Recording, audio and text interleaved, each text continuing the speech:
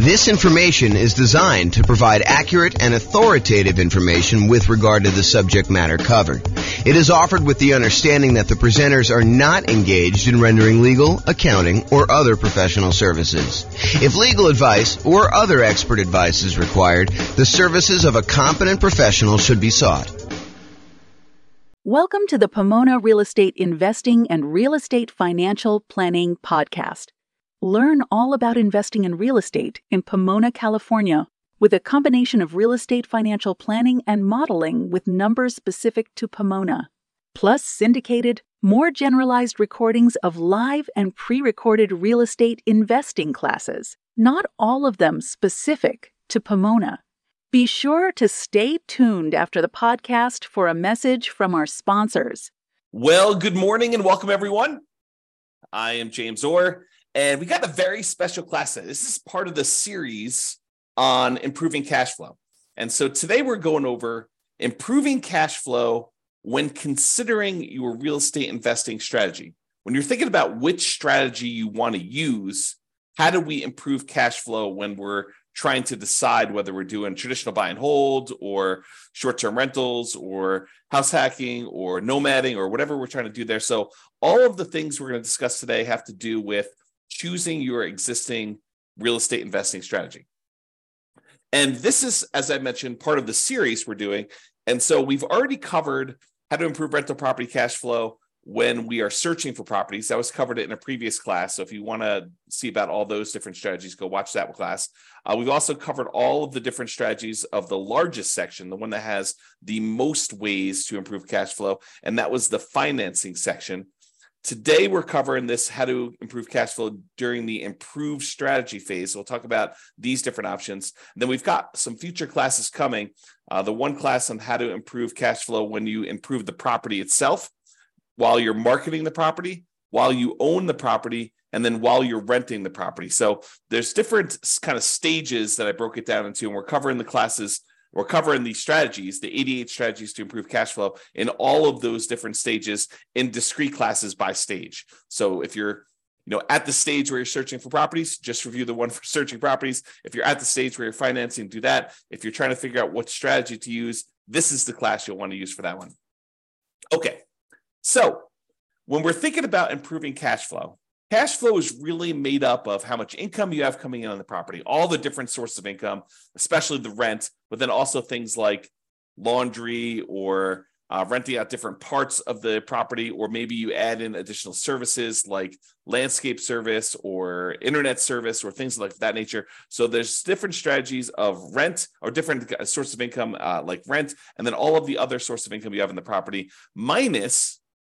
In order to get cash flow, you have to subtract out all your different expenses. And your expenses are, your mortgage payment, taxes, insurance, maintenance, property management, vacancy, like all of those different things are expenses. And so when you think about how do you optimize, how do you improve cash flow on property? Well, it really consists of two different parts. How do you maximize the income you have on a property? And then how do you minimize all of the different expenses? And a lot of the things we're going to be talking about here today in this class have to do with maximizing income. Although a couple of them have to do a little bit with minimizing expenses, the majority of them are maximizing the income on it. So be sure to consider the impact of both income and expenses and the additional work involved and the value of your time when you're considering all of these different strategies to implement. Because some of the strategies, as you'll find out, they are significantly better cash flow, but they also require a lot more of your time and effort in order to implement them. So just kind of keep that in mind.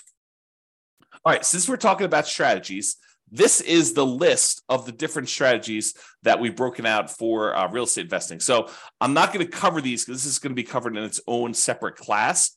However, this is the list. So I'll just run through the titles and you can kind of research these if you want to dig deeper. Buy and hold, real estate investing, buying a property and renting it out and holding onto it for a long period of time.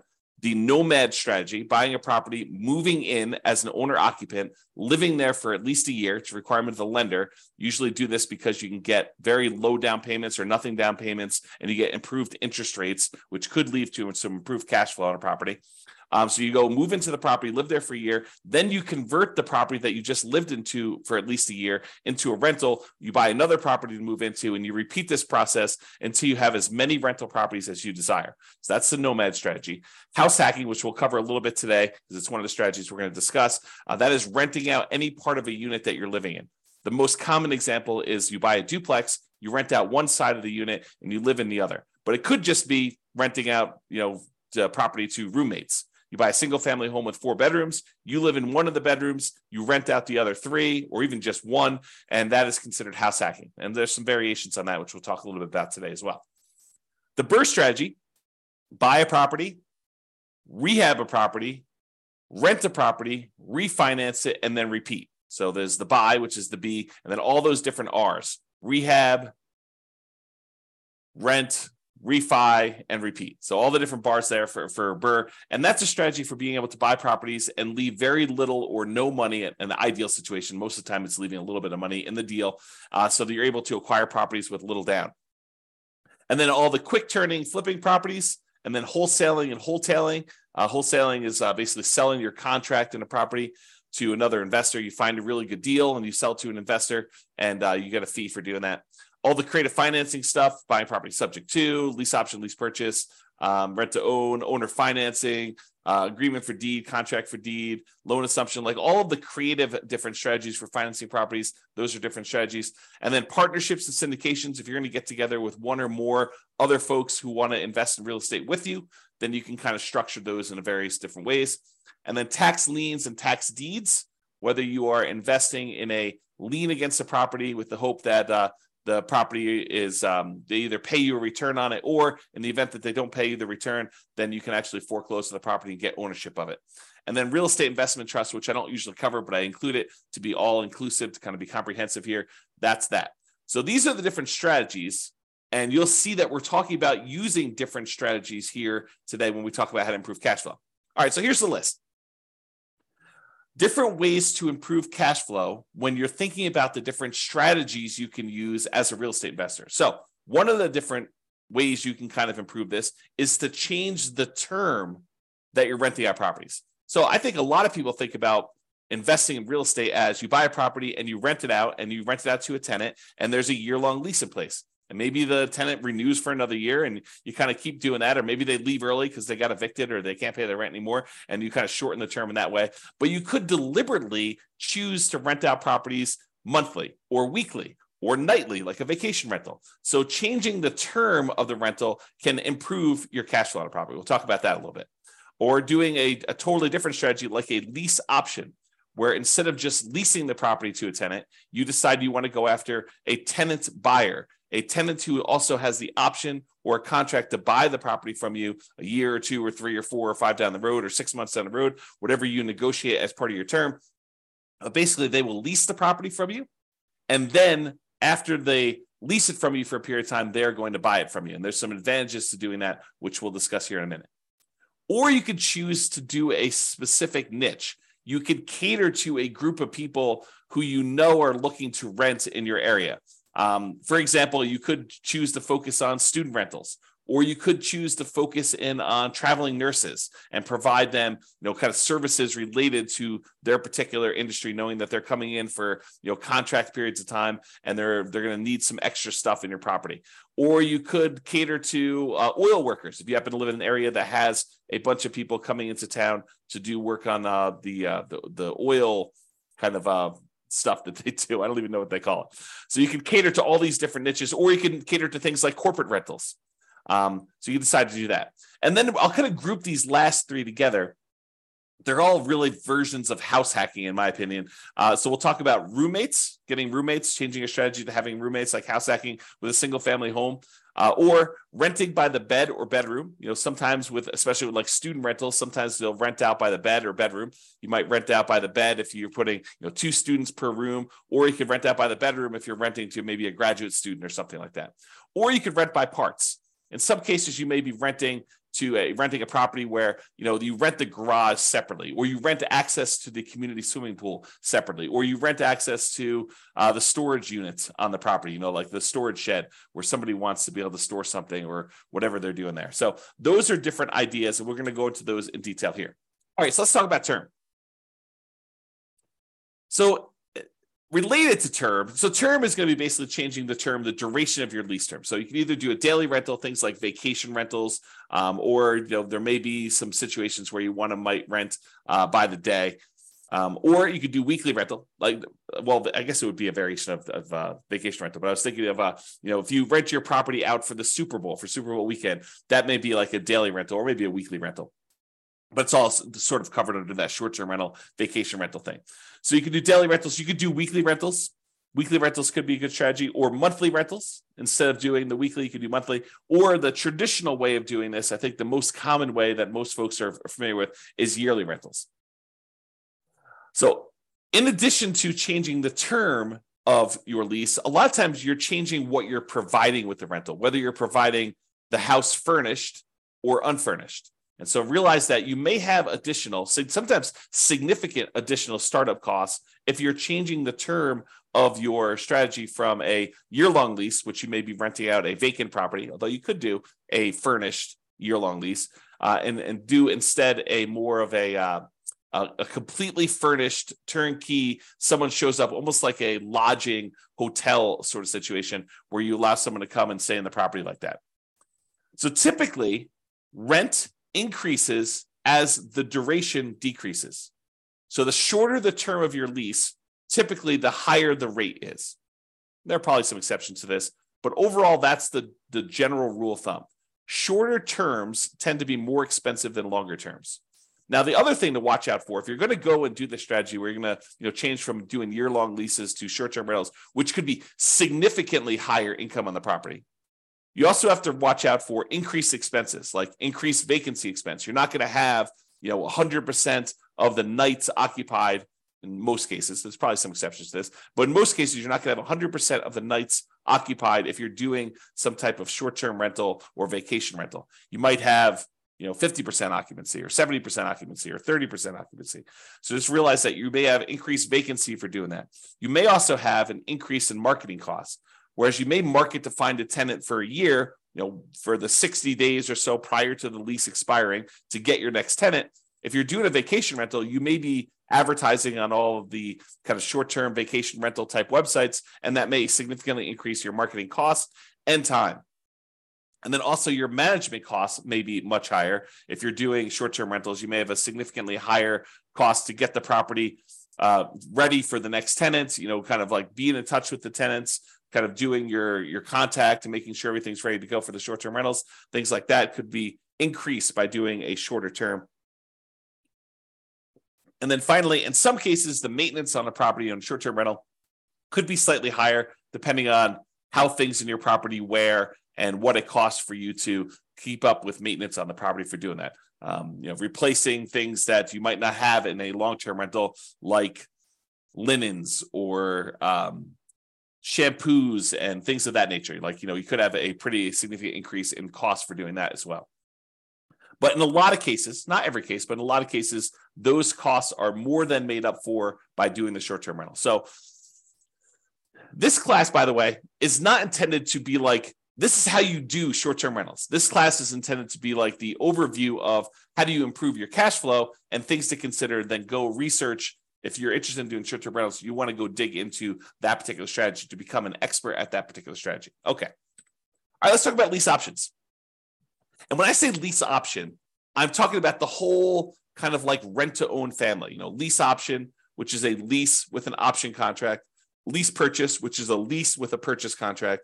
Rent-to-own, which is a generic way to describe these, or lease to own, which is another generic way to describe these. So I'm talking about that whole family when I say lease option. So I'm not specifically calling out lease option. I'm using it generically.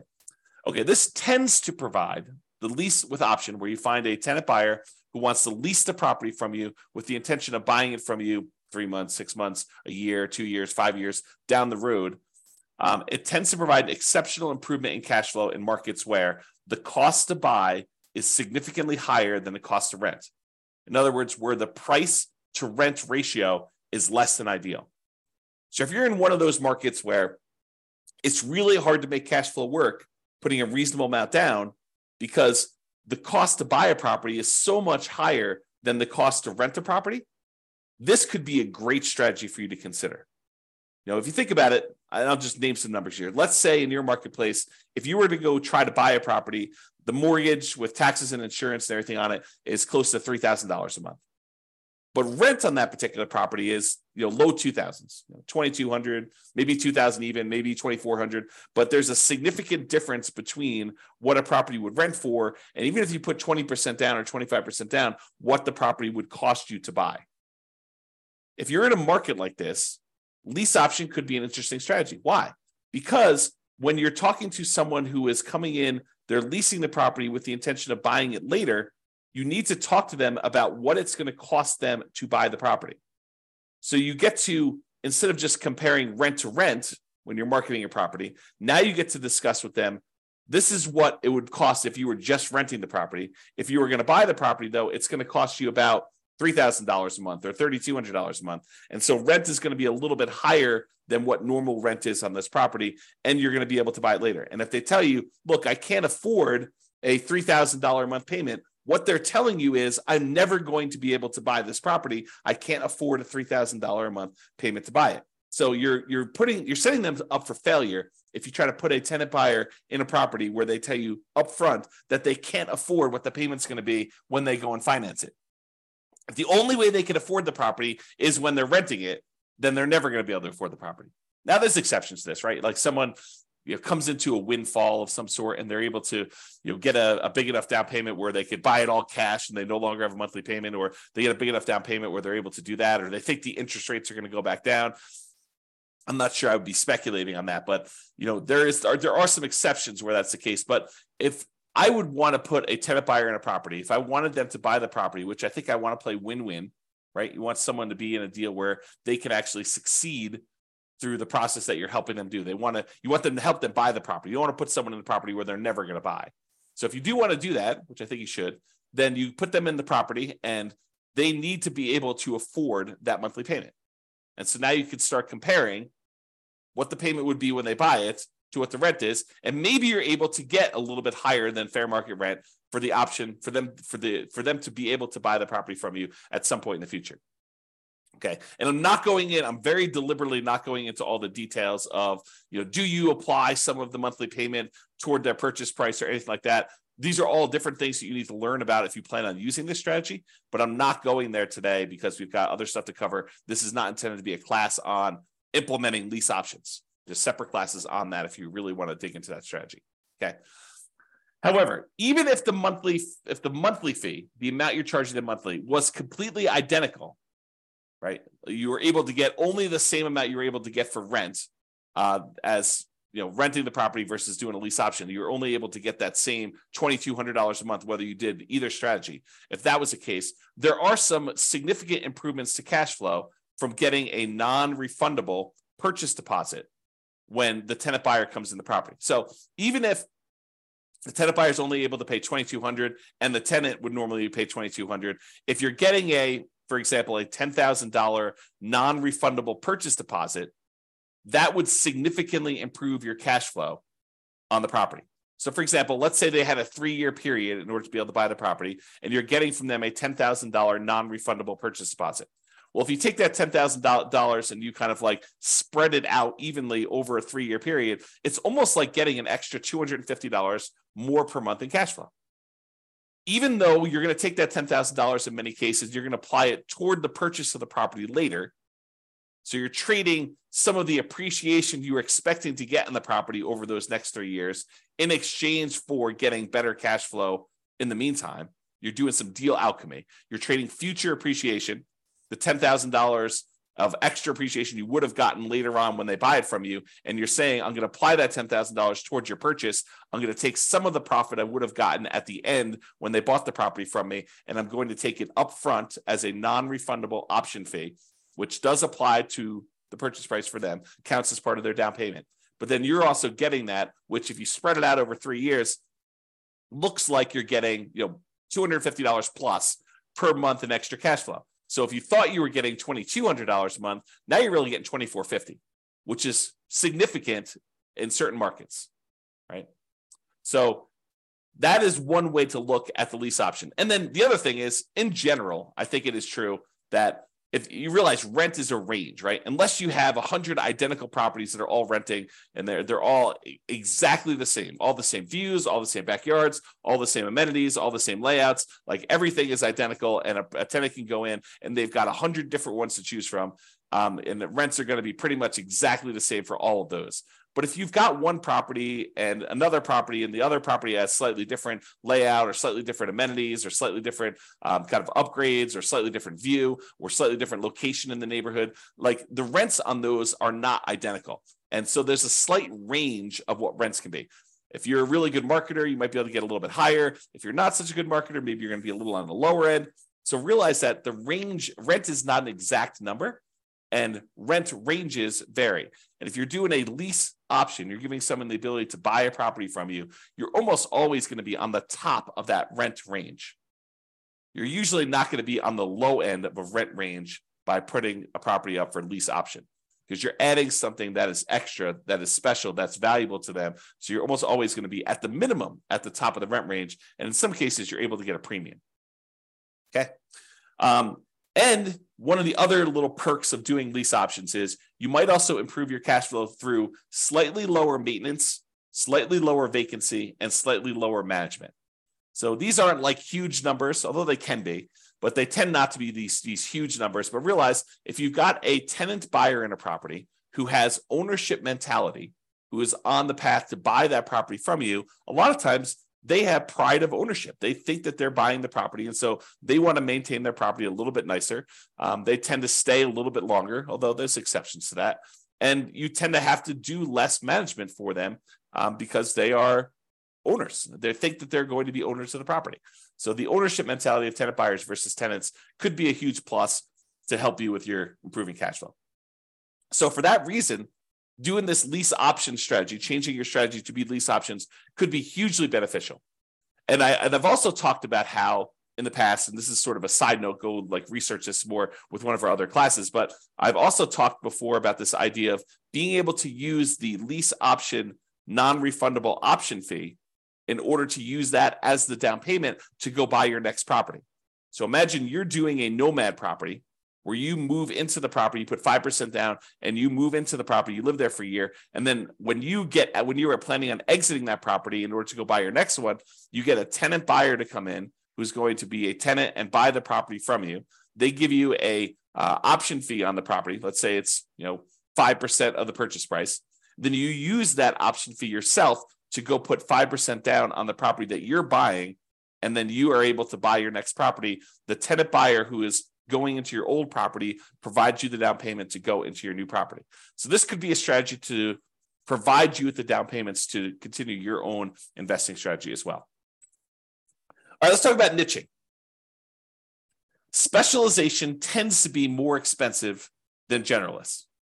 So if you cater to a specific audience, corporate rentals, traveling nurses, students, undergrad, graduates, startups, whatever you decide you're going to cater to as part of your particular strategy, it is up to you to figure out how you can provide extra value, what they need, determine what they need, and then provide them what they need, add value to whatever it is that you're offering. And a lot of times you can get slightly improved fees by doing so. Okay. So what can you offer them that would be more attractive to people in that group than just renting another property? And then what's a reasonable premium you can charge for providing that extra value? So if you're going to charge money for students, maybe you provide housing that's near the university and some extra things that students would like the terms that kind of coincide with the school year, or the ability to have their parents co-sign, or whatever it is that is appropriate for you and that particular niche that you're serving. Find out what they need, how you can cater to them, and then cater to them, and then you may be able to find a profitable niche to focus on. All right, let's talk about house hacking. So house hacking is renting out part of the property while you live in the property. And we're going to go over 3 different examples. We're going to talk about getting roommates. We're going to talk about renting by the bed or bedroom. And then we're going to talk about renting by parts. So let's jump into that. So let's talk about roommates. So imagine you have a single family home. You might be renting bedrooms with use of other parts of the property. So you rent them a bedroom, but they get use of the kitchen and the basement and the living room and maybe a parking spaces if you have that in your property. In some cases, you may have a non-conforming duplex that you could rent out to a roommate. So we see these occasionally come up, but they're properties where they're not duplexes. They're not zoned a duplex. They are not set up where they qualify officially as a duplex, but they look like a duplex. It's a property that's a complete upstairs unit, and then there's a side staircase that goes down to the basement unit, and there looks like a totally separate apartment in the basement. In some markets, you can't put the stove in, or you can't do something where that would trigger compliance issues or something like that. But it could have a hot plate or something like that, or a mini fridge or whatever. But it looks like it's a duplex, although it's technically not. It's what we call a non-conforming duplex. And actually, I have a typo here. I'm going to fix it. Non-conforming duplex. So non-conforming duplex that you can't technically rent it out as a separate unit. It doesn't have its own address, doesn't have its own whatever, heating source or air conditioning source or a stove or fireplace, whatever it is, the difference between having a full duplex and not in your marketplace, it could vary a little bit. But you could have a roommate that lives down there. Imagine you were just going to have a roommate upstairs in a different bedroom.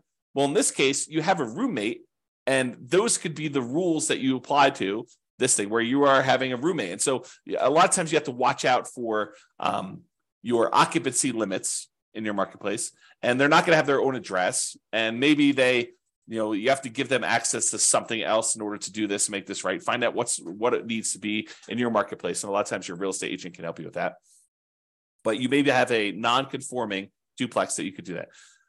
Or if you have a traditional duplex, triplex, or fourplex, you might be renting out the other units of that property, like actual conforming duplex, triplex, where they're legally considered duplexes, triplexes, or fourplexes. You might be renting out the other units. And in addition to that, some investors may choose to rent out the duplex, rent out the other units, or triplex or fourplex, rent out the other units. And then in addition to that, they may choose to get roommates for the property they're living in as well. Okay, so that is another option. So that's like roommates. And that could significantly improve your cash flow if you're thinking about that.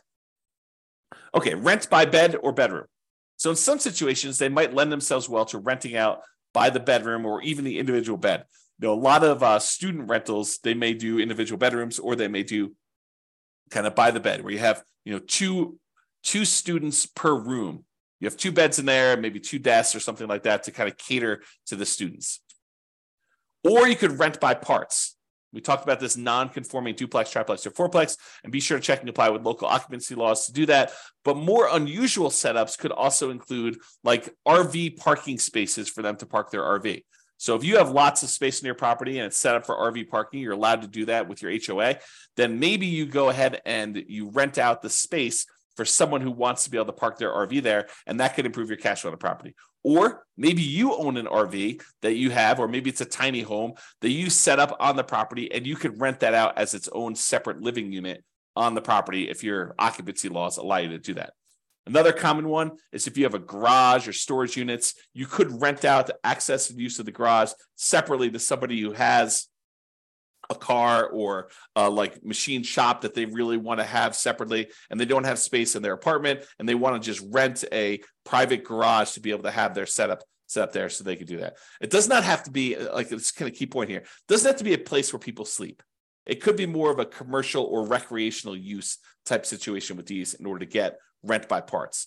Another example would be use of the community pool. In some neighborhoods, by being a member of the HOA, you get use of the community pool. You may not want to use that. Maybe you get wristbands that'll give you access to do that. Maybe you maybe you sell the rights for a family to use your wristbands. Maybe make sure you check with your HOA to make sure this is legal. Or maybe it's use of the rec center. They've got a gym set up down there, or if somebody wants to have weekly meetings for their whatever, their club, book club, knitting club, game club, whatever they want to do, and they want to have use of your recreational center, and you could rent out use of that by giving them access to your rights to do that. Okay. All right. So that's it. That is all the different strategies we talked about for improving cash flow when you're considering the strategy that you're using. So remember, optimizing cash flow is about maximizing income and minimizing expenses. I got another typo here. The strategy you decide to use will significantly impact the income and, to a lesser degree sometimes, the expenses you're likely to experience on a property. It is better, in my opinion, to take a more holistic approach and to optimize at the various stages we discussed earlier: the financing stage, the searching stage, the kind of like choosing your real estate investing strategy stage, when you're owning the property, when you're marketing the property, like when you're renting the property, all these different things. Kind of pick and choose and try to optimize as many of those different things as you can to improve your cash flow, especially in a market where prices are high, interest rates are high, and your rents are lagging. We need to do more things than we've done in the past. Cash flow has become more important than ever and harder to achieve than ever in a lot of ways. And so we really need to implement these 88 strategies that we have in order to improve your cash flow. All right, so that's it. This has been James Orr. I hope you've enjoyed class. I will talk to you soon. Bye-bye for now. With home prices up, mortgage interest rates up, and rents up, but not quite enough to counteract the higher prices and interest rates, cash flow on rental properties in Pomona is harder than ever. Book a call with the Real Estate Financial Planner to apply our proprietary 88 strategies to improve cash flow on your rentals. See the show notes for a link to schedule your call and improve your cash flow today. If you're a real estate agent, lender, or professional in Pomona that wants to help our real estate investor listeners, consider reaching out to learn about collaboration opportunities with this podcast. We'd love to add more value to our listeners by having you assist our investors buy, sell, and finance their real estate investments. See the show notes to schedule a call to discuss collaboration opportunities.